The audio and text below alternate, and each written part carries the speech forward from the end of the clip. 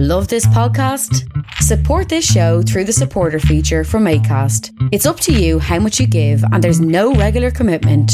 Just hit the link in the show description to support now.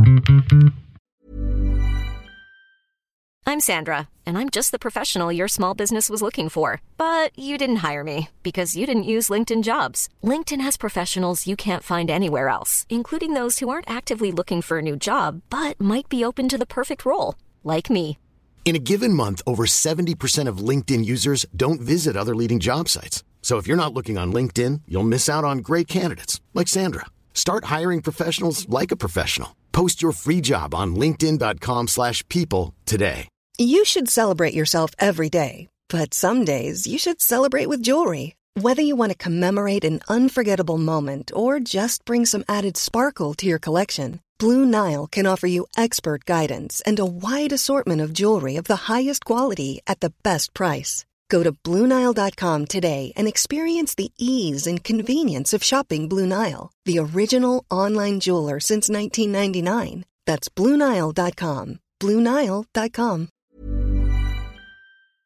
Hi, I'm the great old one Cthulhu. You called? No, that's a joke. I think, seriously though, that the UK should vote Remain, because let me tell you, those EU fishing laws technical measures mean that I'm not constantly getting stuck in all those mesh nets anymore. I mean, seriously, it's pretty hard being an ancient cosmic entity when one of those is tugging at you right in the tentacles. Ah! Hi, I'm Mary, or Bloody Mary as apparently I'm pretty spicy in the morning. I don't know what that means. We need to leave secular Europe and Brexit. Can't have all those proddies running around free movement everywhere. Let's get back to a sovereign Catholic Britain, and I'll burn anyone who says otherwise. Oh, is that what they mean by spicy?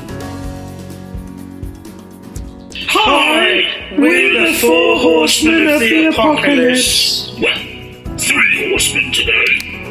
I'm war, and I'd love a Brexit, as I'm tired of this peace between member states nonsense. I'm Pestilence, and we should toast Remain, as free movement is great for spreading lovely, lovely diseases. I'm Death, and I really couldn't care less. I mean, you're all gonna die, single market or not. I wish some of you would die sooner, to be honest. And Famine can't be here, as he's on the 5-2 diet, and today's a fasting day or something, so he hasn't got the energy or brain power to think about it.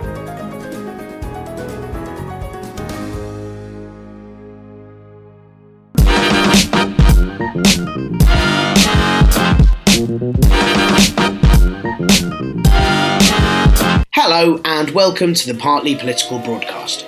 I'm Tiernan Douieb, and while Nicola Sturgeon warns against using fear tactics, I'd like to warn against you all using fear Tic Tacs. Mint is a much better option for fresh breath than chewing on the possibility of impending horror. Plus, they come in packs with huge bright aggressive lettering, but not much actual content inside. On this week's show, I'm going to be looking at my least favourite of the fruits, the Queen's Peach. I'm really sorry. No, I'm not. Of course, there's more EU nonsense. My guest from episode 1, do you remember way back then, Keir Shields, the junior doctor? He's got a little update for us on the junior doctor's contract amendments. And also, I'm going to be speaking to Susan Jex from Care for Calais about the constant refugee crisis. Not much to say up front this week on the podcast, other than the usual sort of, please review us, please subscribe, why don't you send me cakes and money in the post? But apart from those things, here are a few of the not many things that I have to say. Firstly, I've been asked to be part of a politician-free panel on the EU. That's not one where there's just a bin full of free MPs and you get one in a goodie bag on your way out. No, a politician-free panel is much better than that. It is a panel with no MPs anywhere near it. Imagine a question time, except that you might actually enjoy it. Exactly. It's going to be organised, or it is being organised, by the very lovely people at Simple Politics, and it's taking place at the Whitstable Umbrella Community Centre on the 16th of June in Whitstable. I mean, it would be weird if it was somewhere else. I believe it is free to come along if you live around there, and there's going to be a bar, and it should be quite fun. And if not, it's going to be streamed live online via the Simple Politics website, which I will plug a bit nearer the time and give more details for. And as well as me, there are some people on the panel who are actually able to probably have a reasonable debate and know actual things, including Sophia Cannon, who does lots of appearances on BBC News, Sky News, and she's a barrister and a campaigner. There's Dominic Frisby, who's a comedian, and I believe he does economic stuff. And then there's Emma Pullen, who is I don't know. And then there's the HuffPost's Owen Bennett, who's going to be on a fact-checking desk, making sure that we all make absolute sense. And then also, as well as that, further adding to this bizarre conspiracy theory that I actually know anything about anything. I don't. It's all a lie. I'm on the Challenging Opinions podcast this week, where the guy, William, that does that, he asked me to try and explain the EU referendum to his audience, who are mostly US listeners. I'm not sure I manage it at all, but if you fancy hearing, things that I say that could be wrong and you could possibly use against me, then do have a listen. I have really discovered that without Google, I really don't know very much at all. In fact, I do this show to try and learn things. If I didn't research this show every week before writing it, it would really just be me blowing raspberries constantly for about 50 minutes. Which, let's face it, would still be more bearable than either of the EU campaigns or, another article by Tristram Hunt.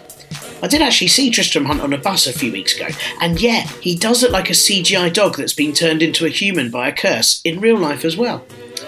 Oh, and feedback from last week's show is that generally it is a lot nicer for your ears now, so that is good. If you still think it's too loud, I'll just keep lowering the levels until it's a very low hum, which I guess you may like to use for meditation purposes. Anyway, hums and raspberries aside. Austria have voted in a new president, an independent candidate backed by the Green Party called Alexander de Bellen. Which, sounds a little bit like Alex the Bellend, and yes, that is funny. But no, that's not why this is a bit of news. Nor is it that de Bellen is the first environmental activist to become president, which is a positive result in itself. No, sadly, the reason this is news is because de Bellen only very, very narrowly beat the very far-right candidate from the ironically titled Freedom Party, which I think is a bit like how, Little is in Little John. Norbert Hofer from the Freedom Party was beaten by only 31,000 votes, and I know that might sound like quite a lot to you, and let's be honest, if this podcast had 31,000 listeners, I'd be a pretty happy man. But out of the nearly 5 million people who voted in Austria, 31,000 really isn't that much. And for a country that's really witnessed the damage a far-right Austrian leader whose surname begins with H can do, it is worrying that there was that much support for Hofer. And while, you're going to argue that that's probably quite a cheap comparison to make, and yes, you might also argue that last week's show was all about politicians saying Hitler far too much, so let's stop saying Hitler on this week's show as well.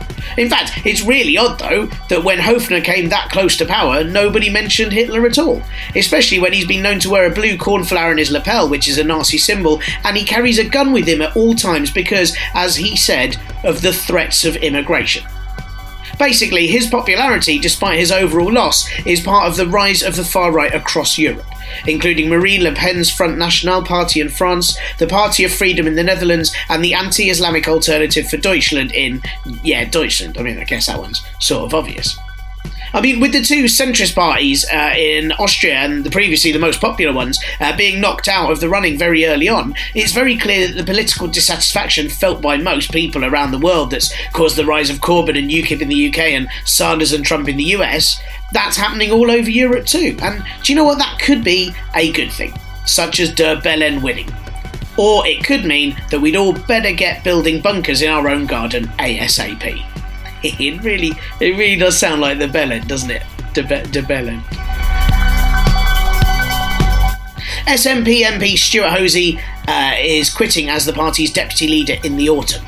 This is after allegations that he claimed expenses for accommodation that he used to carry out an extramarital affair. And that extramarital affair was actually with the same woman that SNP MB Angus MacNeil was also having an affair with. I mean, I guess it makes sense that they'd both cheat on their wives, considering how against the idea of better together they were.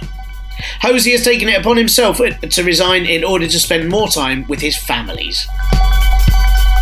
A source involved with the long-awaited Chilcot inquiry told press it would savage Tony Blair and Jack Straw and is absolutely brutal. Great! I can't wait. Despite a lot of protesting against it, North Yorkshire County Council decided why not take a leaf out of the government's book and generally ignore what the public actually want to instead focus on some lovely money. They have approved a bid for fracking to take place in Rydale. You know, fracking, that process of drilling deep into the ground that hasn't yet been proven to not cause tremors and water contamination. I mean, why wouldn't you want some of that in your backyard? This is actually a really worrying victory, as it could open the floodgates, that's possibly the wrong choice of words, to other plans for fracking extractions around the country. I'm trying to think of a plus side to all this, but really, the closest I can get is that at least if fracking opens up tons of cracks in the ground, all the floodwater that happens in that area during the winter will have somewhere to go.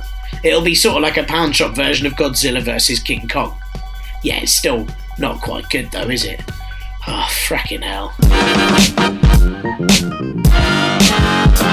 Around this time every year, the government find a little hatch in the back of the Queen and slowly feed in their Christmas list of wishes that she then regurgitates as part of her speech at the opening of Parliament, and she does it with all the enthusiasm of a self-service till.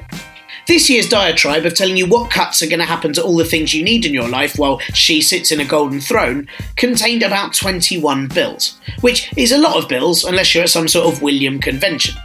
And some of those bills, much like Queenie's grandson William or advert against eating E-numbers during pregnancy will.i.am, aren't really very exciting, such as the bus services bill. But then there are others, like Shakespeare or Shatner, that could have a very long-lasting impact. These bills include the Higher Education and Research Bill, which allow tech firms like Google or Facebook to start their own universities. I mean, there is nothing like knowing those thousands that you're paying for your education will end up somewhere in Bermuda while you still can't find a job despite graduating from a search engine. On the plus side, it will finally make drama or media studies degrees seem worthwhile when someone out there is getting a first in Farmville. Then there's the Bill of Rights, which got its annual mention as some sort of tradition under the Conservatives. Ultimately, they'd like it to replace the Human Rights Act on account of it not being more fair to, say, giant lizards or pigs, but this year the Human Rights Act wasn't even mentioned. So perhaps they've changed it and done a little U-turn, and now it's just an extra British Bill of Rights, including very British things like the right to be able to talk about the weather for 15 whole minutes without interruption, the right to drink 3 cups of tea without judgment, or the right to complain about everything but only after it's happened and long after you could have done anything about it. One of the most concerning bills was the Prison and Courts Reform Bill.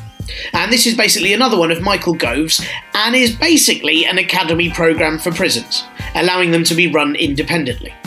And that sounds great, if someone has an innovative idea for how to run things and maybe reform prisons, but what if that person is actually just a big Harry Potter fan with dreams of a real-life Azkaban? Could be terrifying. The idea is that all these prisons would be reformed prisons, working on the notion seen in many Scandinavian countries of, actually reforming criminals and trying to rehabilitate them back into society, which is great. But it does seem like the way that all this will be monitored is with classic Michael Gove stats and rates rather than case studies and actual progress, meaning that, someone using Dementors could well get the best results from people regardless of how they do it. If you look at the problems prisons like Oakwood, which are run by G4S, have had with riots and violence, you really need to make sure the people running the prisons know what they're doing before you delegate powers to them. Otherwise, you're essentially just creating some sort of centre for violent criminals to attack each other with more efficiency. Several old prisons are being closed and 6 new reform prisons are going to be built instead. And there's also plans to allow prisoners convicted of smaller offences to have home curfews, working during the week but spending weekends in prison, which allows them the best ever excuse to avoid social events and boring work stews. It also might mean that they realise just how awful jobs and the job centre are at the moment, leading them to commit further crimes for a far less stressful life in the future. Part of the same bill is also going to be to close 1/5 of all courts, which sounds quite drastic, and the idea is that it's going to be to digitise more fines. And I have to say, that sounds pretty great on account of how often people misspell my name, meaning that all those speeding tickets will never ever get to my email. So yeah, some things to be wary of as per every year, and some as per every year that could actually, I suppose, be quite useful. I mean, like the modern transport bill, paving the way for driverless cars on UK roads. Mindless vehicles pre-programmed to drive things home. Bit like the Queen's speech in a way, eh?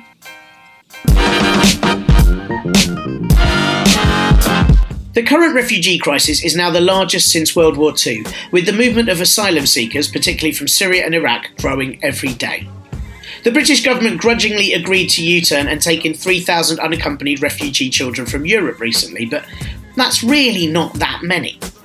Instead, the overall sentiment seems to be a lot keener towards sending more bombs to Syria than taking refugees from there, and then asking why people from the places they're bombing keep fleeing.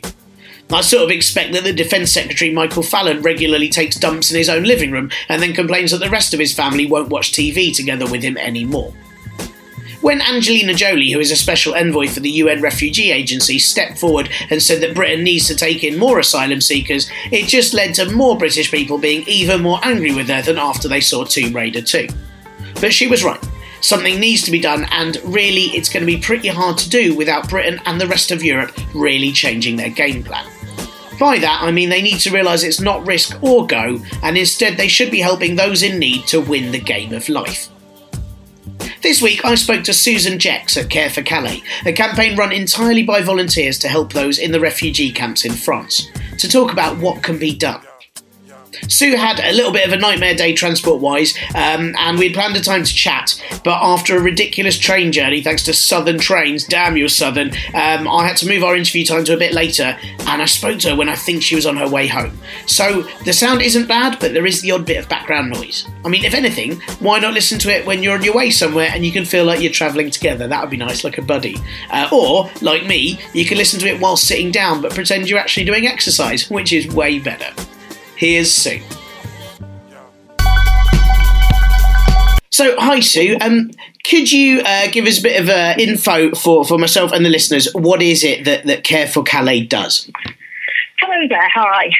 Well, Care for Calais is based in Calais in France, and we've got there a warehouse and a number of vans. We have about 50 volunteers on the ground every day, and we deliver aid into camp every day, mainly into the jungle, but also into small camps around northern France, anywhere from Paris to Dieppe to Dunkirk, Lille and onwards. Right, okay. And so how many people have you got working for you? How many people are on Care for Calais? Well, it's all run by volunteers. There are people who volunteer and have given up a lot more, particularly our founder, Claire Mosley, who moved to Calais and has lived there since last September. So she's on the ground every day. We've got 8 or 9 long-term volunteers. When I say long-term volunteers, they're generally there for between 2 and 3 months. And there are kind of team leaders, and they rotate around.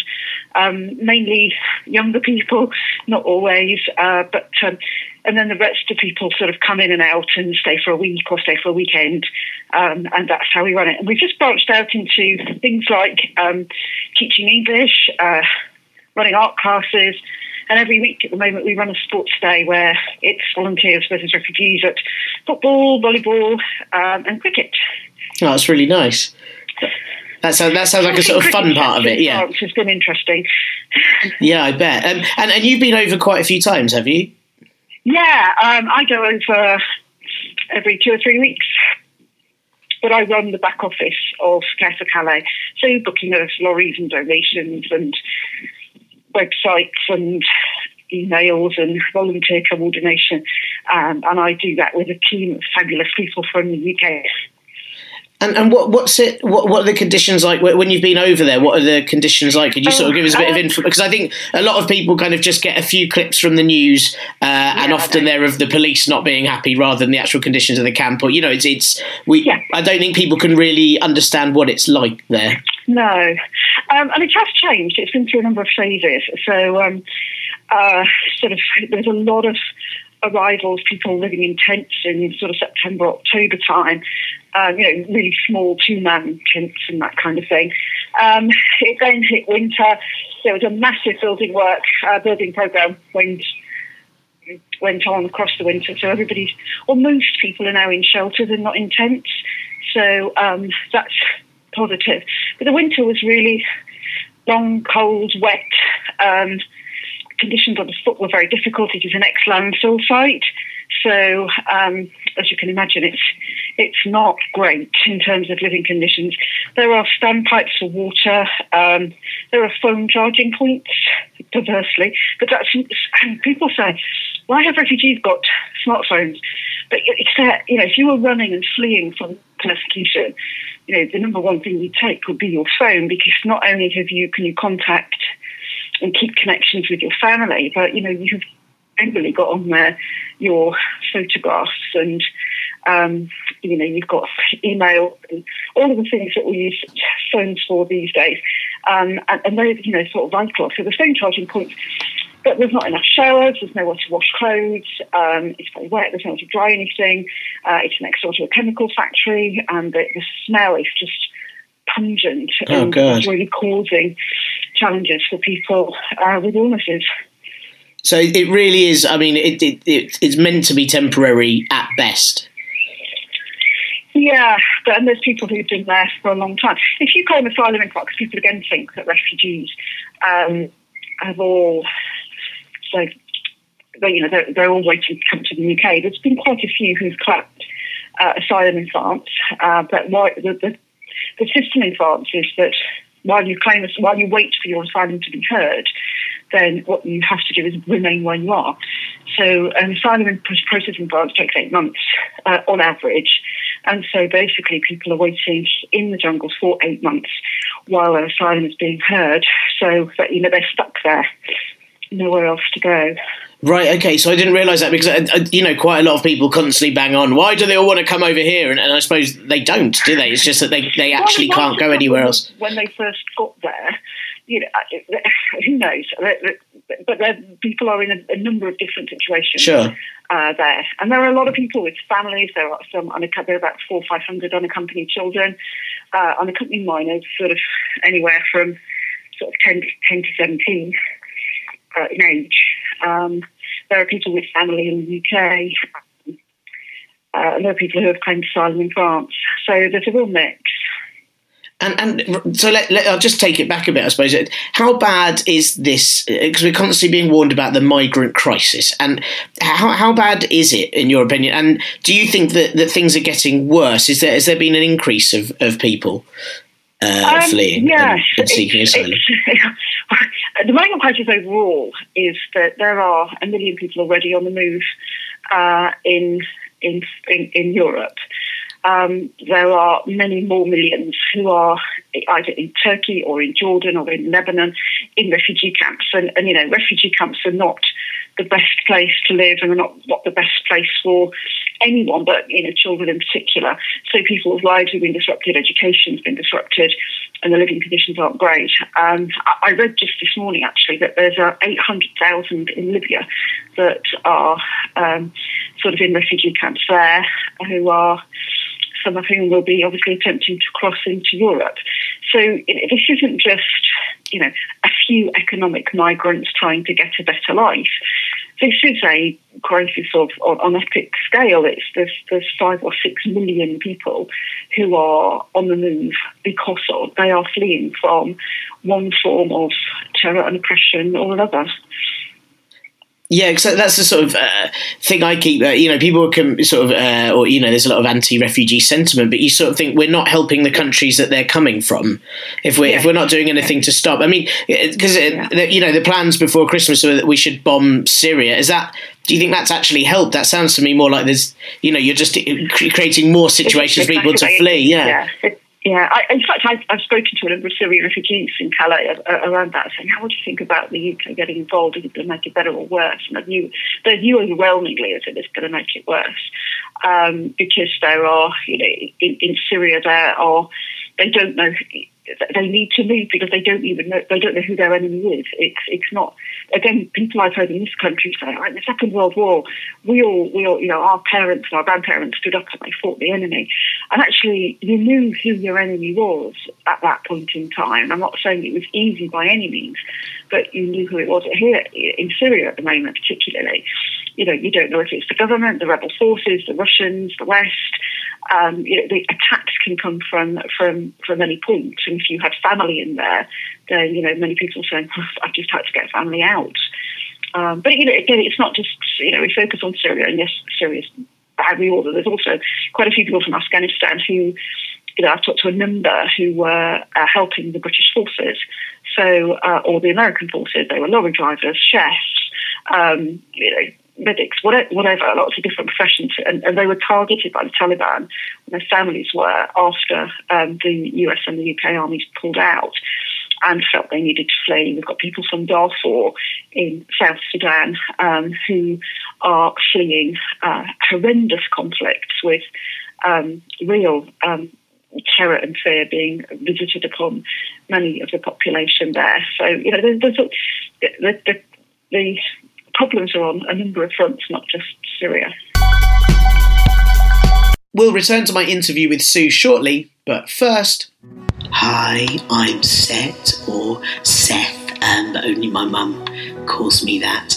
I'm the Egyptian god of, amongst many other things. I do quite a lot, but mainly sort of disorder and violence. And I guess, really, either a Remain or a Brexit would probably be all right for me. The Tory party's going to be in a bit of a mess either way, isn't it? So that's gonna tick all my boxes. Just do whatever you believe in, guys. But of course, if you don't believe in me, I will have to kill you.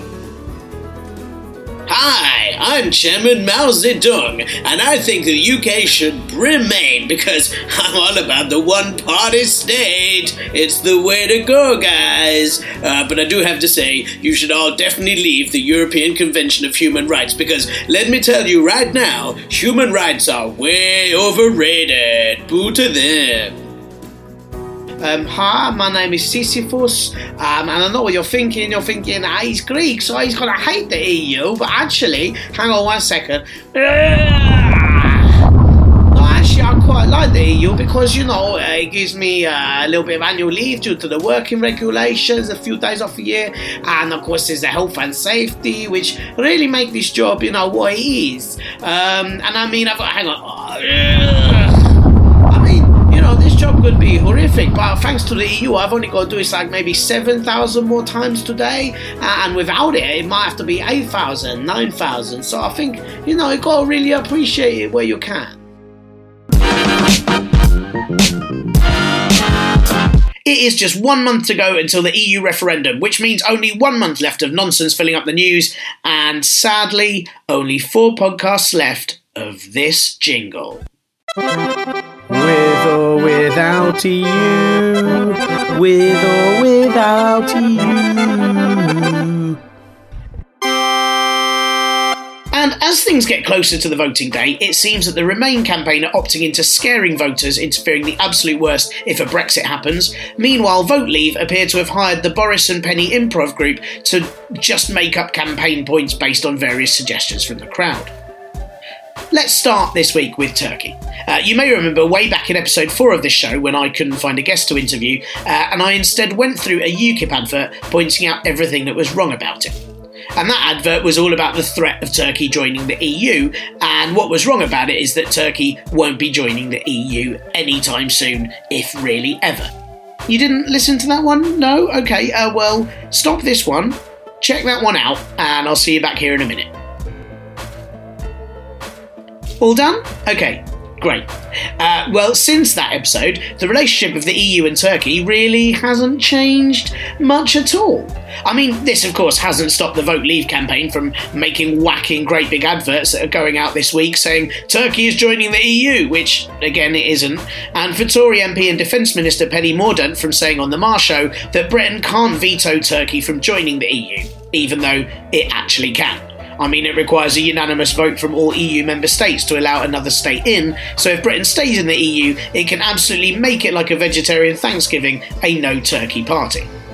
David Cameron called out Penny Mordaunt on it immediately, saying that she was wrong, as did anyone that's ever read anything, really, and everyone watched in complete glee as the tears in the Conservative Party grew more than the ones in my trousers after a vegetarian Thanksgiving. The Vote Leave campaign has been accused of being part of a race row because of these adverts, and that was before even anyone from UKIP was allowed to comment on it all. Part of the campaign does suggest that Turkey has a large number of criminals, and that staying in the EU means Britain wouldn't be able to stop them from entering our country, which is hugely inflammatory and very racist towards Turkish people. Plus, if they were very rich Turkish criminals, it wouldn't matter if we stayed in or left. I'm pretty sure the government would help them launder money and buy private flats in London anyway. Vote Leave have pointed out that even Theresa May said she was worried about Turkish organised crime earlier this year, but that's possibly because no one is worried about unorganised Turkish crime or unorganised crime from anywhere, as they usually can't get it together to do anything. It does really feel like the Vote Leave campaign is now clutching at straws. Boris Johnson claimed last week that the EU won't allow the UK to have bunches of more than 3 bananas, which is worrying because it either means that London has had a mayor for 8 years who doesn't even know how to buy fruit, or that supermarkets and grocery stores everywhere have been breaking EU law. I suggest if you see a bunch of bananas with more than 3 in, that you tweet a picture of it to Boris and ask for his help trying to work it out. Strangely, the one line that was thrown to Vote When you're ready to pop the question, the last thing you want to do is second-guess the ring. At BlueNile.com, you can design a one-of-a-kind ring with the ease and convenience of shopping online. Choose your diamond and setting. When you find the one, you'll get it delivered right to your door. Go to BlueNile.com and use promo code LISTEN to get $50 off your purchase of $500 or more. That's code LISTEN at BlueNile.com for $50 off your purchase. BlueNile.com, code LISTEN. Since 2013, Bombas has donated over 100 million socks, underwear, and T-shirts to those facing homelessness. If we counted those on air, this ad would last over 1,157 days. But if we counted the time it takes to make a donation possible, it would take just a few clicks. Because every time you make a purchase, Bombas donates an item to someone who needs it. Go to bombas.com/ACAST and use code ACAST for 20% off your first purchase. That's bombas.com/ACAST, code ACAST. Hey, it's Ryan Reynolds, and I'm here with Keith, co-star of my upcoming film, If, only in theaters May 17th. Do you want to tell people the big news? All right, I'll do it. Sign up now and you'll get unlimited for $15 a month and 6 months of Paramount Plus Essential Plan on us. MintMobile.com/switch. Upfront payment of $45 equivalent to $15 per month. Unlimited over 40 gigabytes per month. Face lower speeds. Videos at 480p. Active Mint customers by 531.24 get 6 months of Paramount Plus Essential Plan. Auto renews after 6 months. Offer ends May 31st, 2024. Separate Paramount Plus registration required. Terms and conditions apply if rated PG. This week to help pull them back to credible shore was George Osborne warning that a recession that could follow a Brexit would lead to a fall in housing prices, which would, I think personally as a renter, be fucking brilliant. It's one of those arguments that makes me wonder if I should actually vote out so I could possibly buy a place at some point before we have to leave this planet and live in space. But instead of capitalising on this, rallying all the young people everywhere to the cause, look, you could finally get a home if we leave, getting all suffering in the housing crisis to cheer out, out, out in unison. Instead of all that, the Vote Leave campaign just said George Osborne wasn't telling the truth and that won't be happening. Which proves that with Conservatives leading both sides of the campaigns, they really are just aiming everything at other rich people. Until they really let us know how much Netflix will cost after a Brexit, and if we can still bring over cheap booze from France on a Sun holiday deal, then I don't think anyone will connect with us until they've realised that we voted the opposite way to how they want. The Remain campaign have put all their irons in a big scary fire that threatens to burn everyone if it's a vote out. Speaking during a visit to B&Q's head office, George Osborne gave Treasury analysis that Brexit would cause a year-long recession and the loss of 820,000 jobs. The crowd at B&Q typically responded by bringing him 3 different types of plywood that he didn't want or need, saying that they didn't have any recessions in the colour that he'd like, and by talking to each other about what they were going to do on the weekend instead of paying any attention to him. The Treasury actually gave 2 possible outcomes of a Brexit. One suggested sterling would fall by 12% and 520,000 jobs would be lost, and the other option, which they call the severe shock scenario, would be a lot worse, leading to 820,000 jobs lost. I mean, frankly, if they're going to do that, I'd have preferred a whole choose-your-own-adventure type scenario that gave us the forecast if we chose to take the rare jewel and took a left, or if we chose to look in the Minotaur's cave before meeting the wizard. But no, only 2 from the Treasury. Osborne tweeted his crap B&Q-based style rhetoric saying, "Do people really want to vote for DIY recession?" forgetting that that's exactly what they did when they voted his party into government in 2010 and again in 2015. Several economists have said that there's absolutely no proof that a recession would happen, nor that jobs would be lost, with several saying that it could in fact be the opposite. And yet, again, we're back to a simple realisation that really none of us can have any idea exactly what will happen if we leave. But hey, the idea of 4 bananas in a bunch, I mean, can you even imagine? On a personal note, I've spent a little bit of time this past week reading the left-wing arguments for a Brexit, and I think they're all pretty valid points, all about how the EU promotes privatisation and easy access to our services and properties from the very wealthy, which neither of those are very good things. If you get a chance to listen to the New Economics podcast this week about TTIP, that's a subject that I really want to get to on this podcast in a few weeks as well. It's a really terrifying thing, as is the CETA, which is like the Canadian equivalent. David Cameron this week signed off on protecting the NHS from those things, but he is a fan of both TTIP and CETA, and while there's a chance that we would probably get them anyway if we stayed in, you do have to wonder if the single superstate that is the EU is good for many of the public services that everyone but the really wealthy rely on. But at the same time, the thought of being left with just the current government for decisions and policies is a terrifying thought, and when the Leave campaign are banking on racism and fruit-paste bollocks, you have to vote against that, don't you? God, it's so confusing. And now back to Sue. And do you think, because, I mean, like, personally, I sort of feel that the aside from taking in refugees and helping them, I sort of feel like we should be doing a lot more to help the situations in those countries. But on the front of helping refugees, I mean, do you think the UK is doing anywhere near enough to help at the moment? No, that was a very quick answer. No, I don't. I think, given the scale of the issues and the crisis, I think Europe could do an awful lot better generally than it is. And Europe, the deal that Europe struck with Turkey about one in, one out, I don't think particularly helps anyone.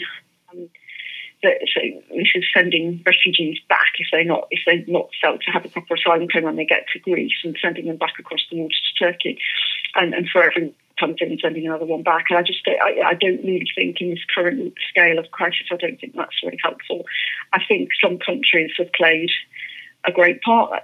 Germany has played a great role and seemed to have really embraced and understood, and I know Angela Merkel is having a bit of a backlash about some of it, but I think overall, again, a small number of voices can create a lot of noise.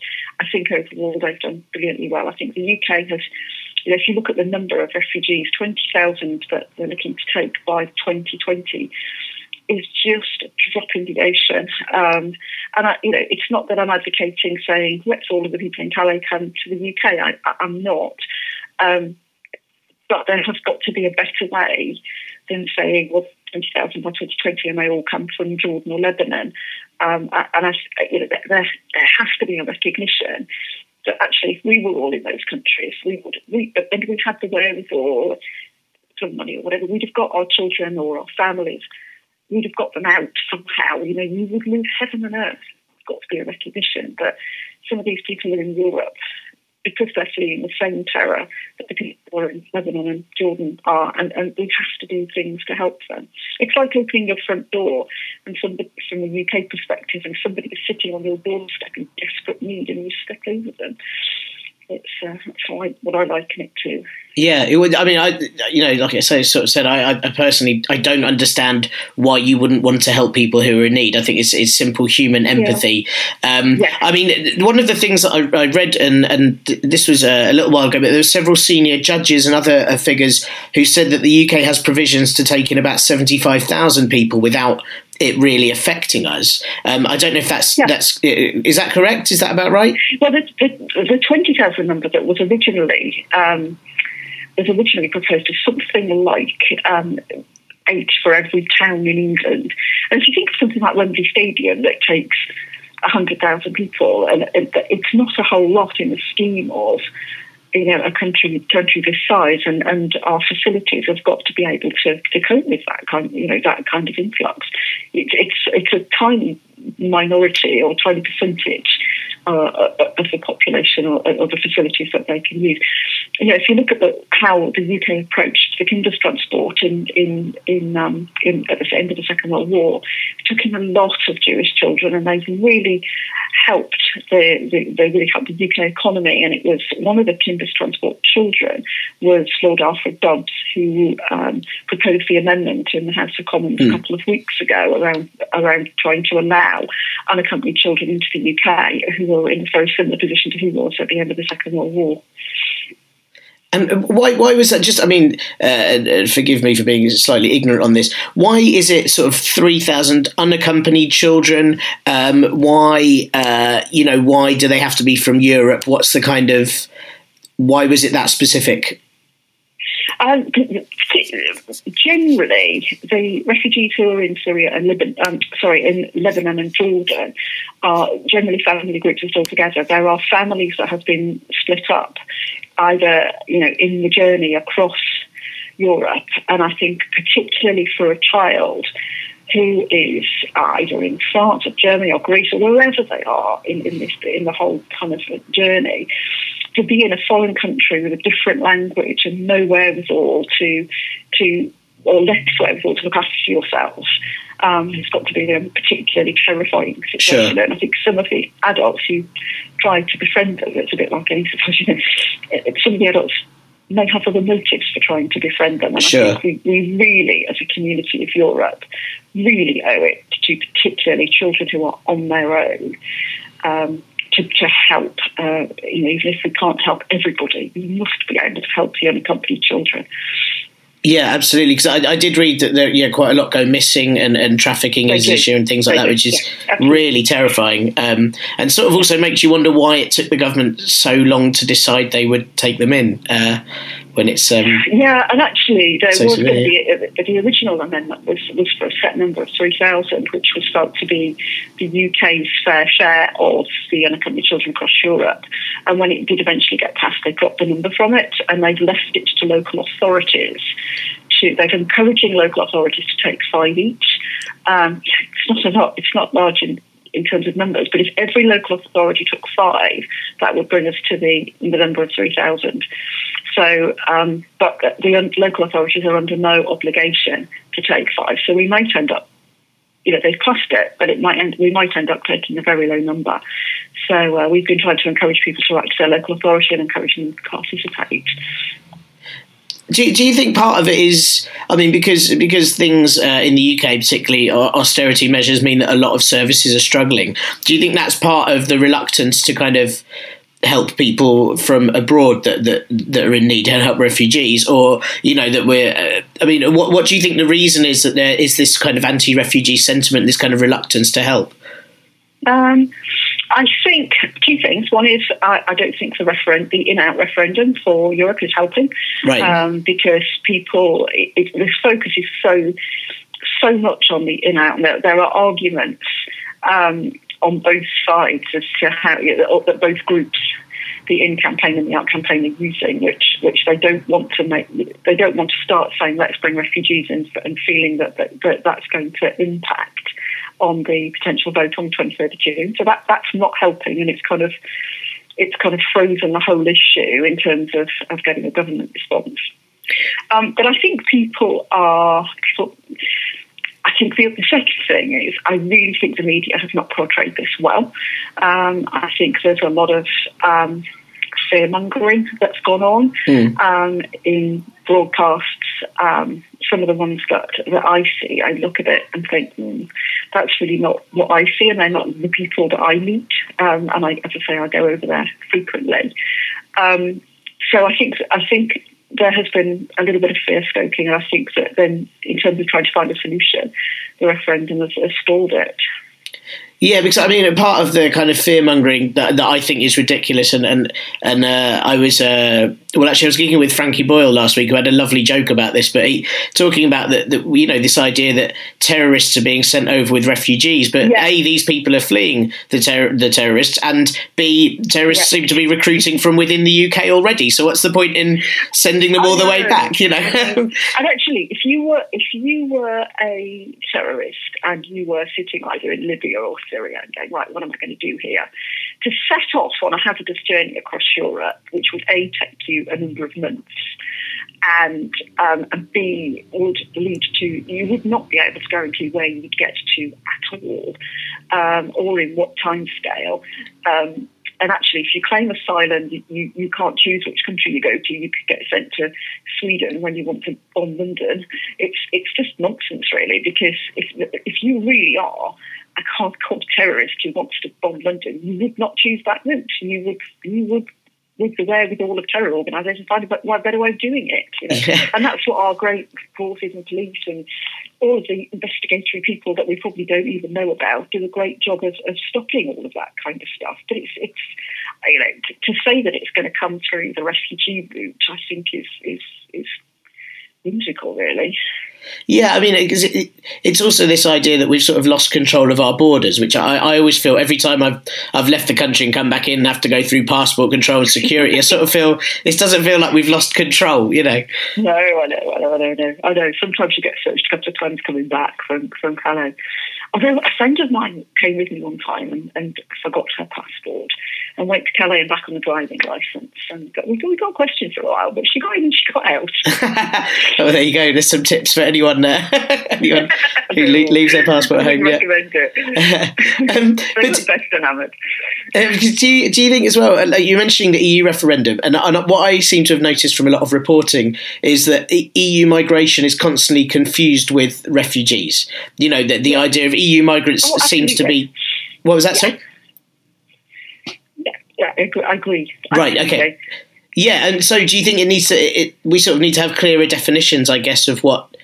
because obviously refugees aren't affected by free movement, and EU migrants aren't affected by detention centres and so on. So, yeah.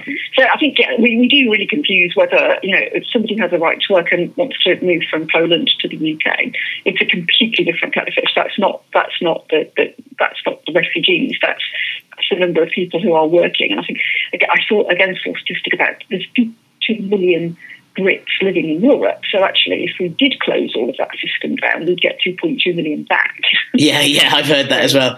Yeah, my thought is always I don't really want the ones from the south of Spain back anymore that are only good at sunbathing and, you know, robbing trains. Yeah. Yeah, so there's people it's a two-way, that one. But, you know, the other thing that people quite often think is that refugee claims asylum in Germany, they get the right to then travel across Europe, and they actually don't. They get a right to asylum in Germany, but they have to stay there, and there may be a number of years in which that disappears, but they don't automatically get the same right to move across the EU. Sure. Yeah. I mean, and this is something I've limited knowledge about, but even the Schengen area, which allows, you know, free movement around Europe, the UK aren't part of that anyway, so it still wouldn't affect us in the slightest. Yeah, it's wonderful how much misinformation there is around, isn't it? So let me ask then. Sort of, I realise with a lot of these interviews I do on this podcast, we tend to sort of end on a note going, "Oh, things are terrible, aren't they?" So what can people do to help? I think a lot of people are very concerned about this and would like to help, but perhaps can't head over to Calais and give up their time. What would you recommend that people do? What should they check out? Where should they go? Right, so first of all, I'd love it if they could write to their local authority and ask their local authority chair, which they can look up online, to participate in bringing unaccompanied children over. That would be one thing.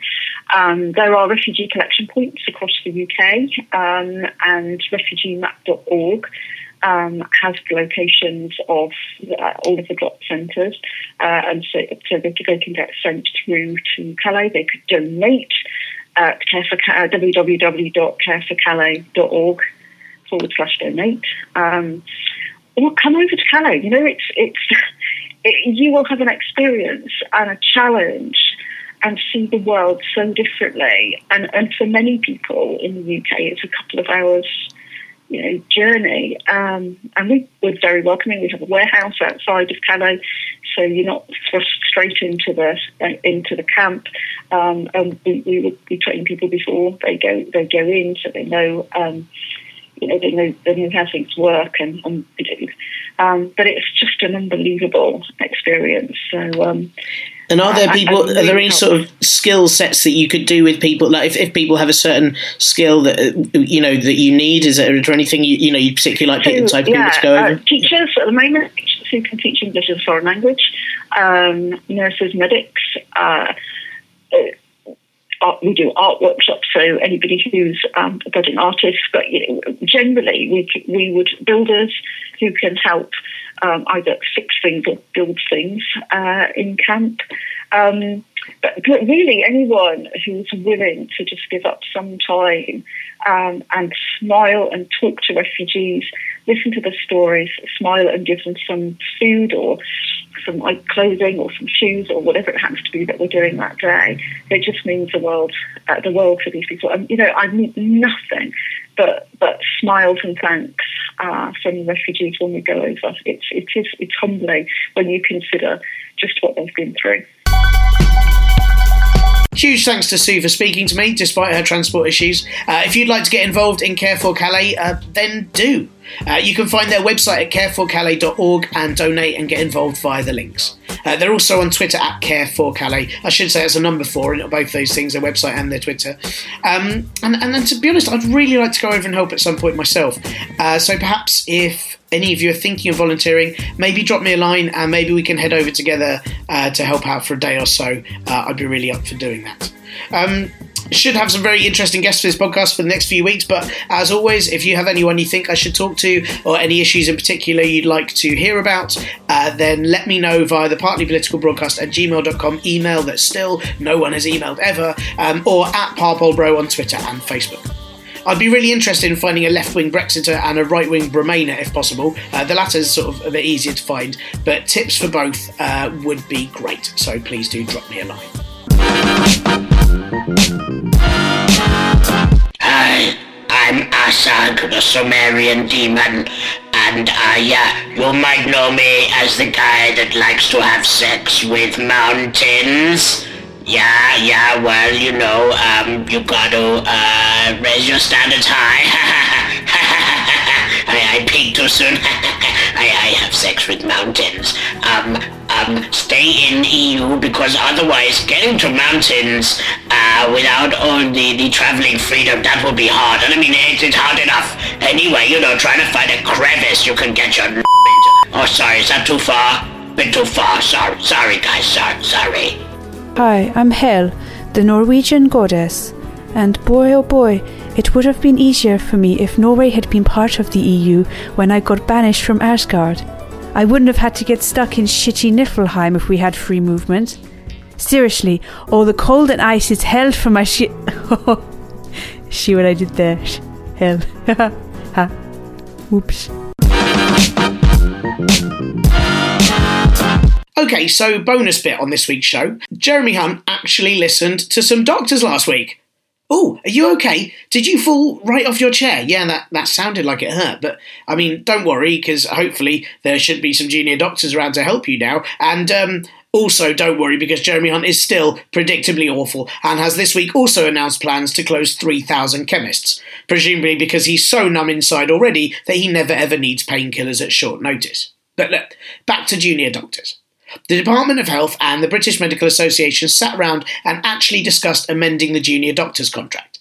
And while BMA members haven't actually signed off on it yet, this is huge progress from the Jeremy Hunt of a few weeks ago, who seemed to hope if he closed his eyes and hid in a cupboard, everything might just sort itself out. Anyway, I thought rather than me blab on about it all again, I thought it would be really nice to ask junior Dr. Keir Shields, who I interviewed way back in episode 1. Do you remember that long ago? So many episodes ago. Keir Shields, he's a junior doctor, and I thought that he could maybe give us a quick update on what these contract changes mean. Are they good or are they bad? And so he gave us this very quick free diagnosis. Oh, bless the NHS. Hi Tian, and thank you very much for inviting me back on.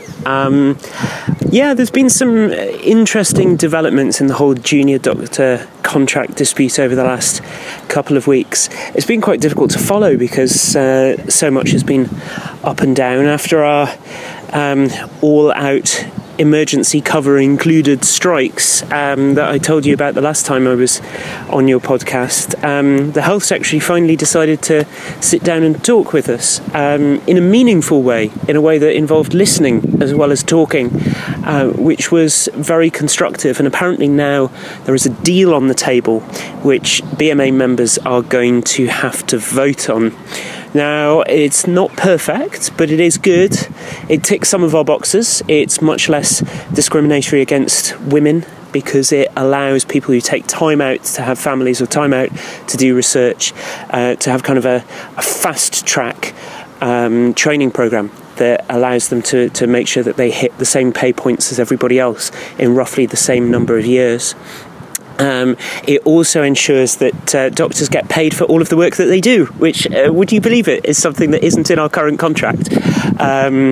You may remember the last time I talked a little bit about the difference between work that was done out of social hours and work that was overtime. In other words, work that you were doing in addition to your 71 hours a week or whatever it is. That has been dealt with in our contract, and so there's a lot that's good. Unfortunately, there are some losers as well as winners in the new contract, particularly doctors who are on call from home and maybe being rung up every 20 minutes through a night, maybe have to come in to do work in the hospital, but on call actually on the shop floor all the time. Those doctors in particular are badly hit by the current contract and the new way of offering remuneration. But ultimately, those who work more weekends, those who work anti-social hours, those who work in A&E are the big winners in the new contract deal, and that seems appropriate. So it's all going to go to a vote, and we will see what the result of that is. My feeling is that 90-odd% of people who responded to the industrial action ballot voted in favour of it. I don't think that the acceptance of this new contract is going to be as massive a majority.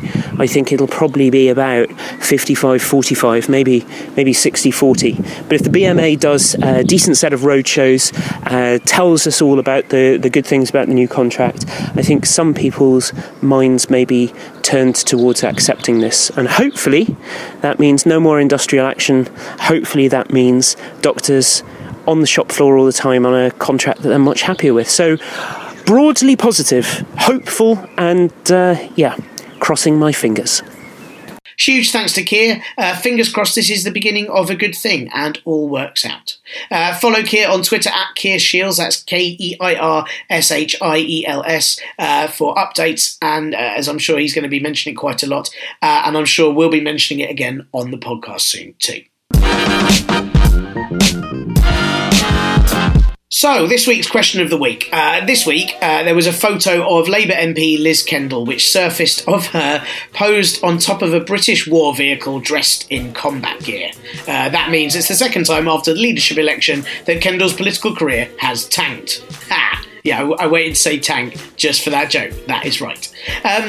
Was Liz Kendall trying to look patriotic? I don't know. Or maybe she was just hoping to be the cover girl for the Chilcot report when it's released. I mean, either way, I thought what I should do is ask you lot what other MPs should pose with for PR purposes. You know, in line with their image. At Matt Huss Comedy, he says, can Ken Livingstone take a picture with Hitler? Maybe Boris too. That is a trip to Madame Tussauds that I wouldn't want to accompany them on. At Scott McKeating, he always manages to be very poetic in his writing, does Scott McKeating. This week he said, Neil Hamilton sitting under a post-disappointing sex flaccid penis dripping UTI fluid. That's nice. At Fooled Again said Michael Gove with an ass, preferably a pompous one. That would be suitable. He also said Sajid Javid with Dan Dare and the Mekong. It'd be hard to tell them apart. At Fluff Logic says Boris Johnson with a clown car and George Galloway with a giant mug. I think he's got a giant mug already. Oh, joke about his face. At underscore Al, it's at Al underscore Vim. He says that Boris Johnson should pose alongside a 7-foot pink rabbit and then we should tell him that only he can see it. That's dangerous because, for a start, he'd still tell everyone that it was there and that we only couldn't see it due to EU regulations. Al also suggested, how about David Cameron in front of an oncoming train? Perfect. At Nuncio2 said Eric Pickles by a massive pie. Now look, I think that's a little bit cheap to just mock him because of his weight. And the fact is, there's so many other things that define his really shitty career that he could stand next to, you know, like a second home or a failed HS2 model. And at Ethan D. Lawrence said Sadiq Khan next to a bus. He might as well, since no one can stop harping on about what his dad worked as. What did his dad work as, Ethan? I've got no idea. I don't think I've ever heard. Anyway, thanks for your suggestions. There'll be a new question next week. Check the Facebook and the Twitter and send us your responses if you'd like to be read out on this and maybe get a prize. There's no prize. And that's all for this week's show. As always, thank you tons and tons for listening. Please do give the show some more reviews on iTunes. It really does help bring new listeners in. And please keep spreading the word about it too. It would be great to get the numbers up yet again. It got a lovely plug from Frankie Boyle a couple of weeks ago, which shot our listenership up really quickly. And then within a week, they'd all gone away again. Which probably, to be fair, says a lot about this and the fact that I should make it better. But I like to think it's because the word is not being spread enough. Please do tell other people this is here. I'm going to be back next week unless I finally finish building my time machine, in which case I'll be back last week. However, due to EU restrictions on time machines, that is unlikely to happen, unless it already has. Oh God, that's confusing.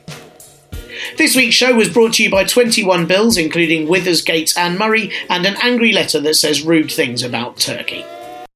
Hello, I'm Vlad the Impaler, and I am Brexit all the way. I mean, the health and safety regulations on needle sticks and needle injuries in the workplace, I mean, it really ruins what I do, you know? I mean, I'm the Impaler. I gotta impale. So, Brexit all the way. Get rid of that. Bring back much more sharp, stabby objects into the everyday office environment. Alright, I'm Saddam Hussein, and I think you should all stay in the EU and remain, because, I mean, why cause an unnecessary gulf between countries? do you see what I did there? No, I just really like croissants.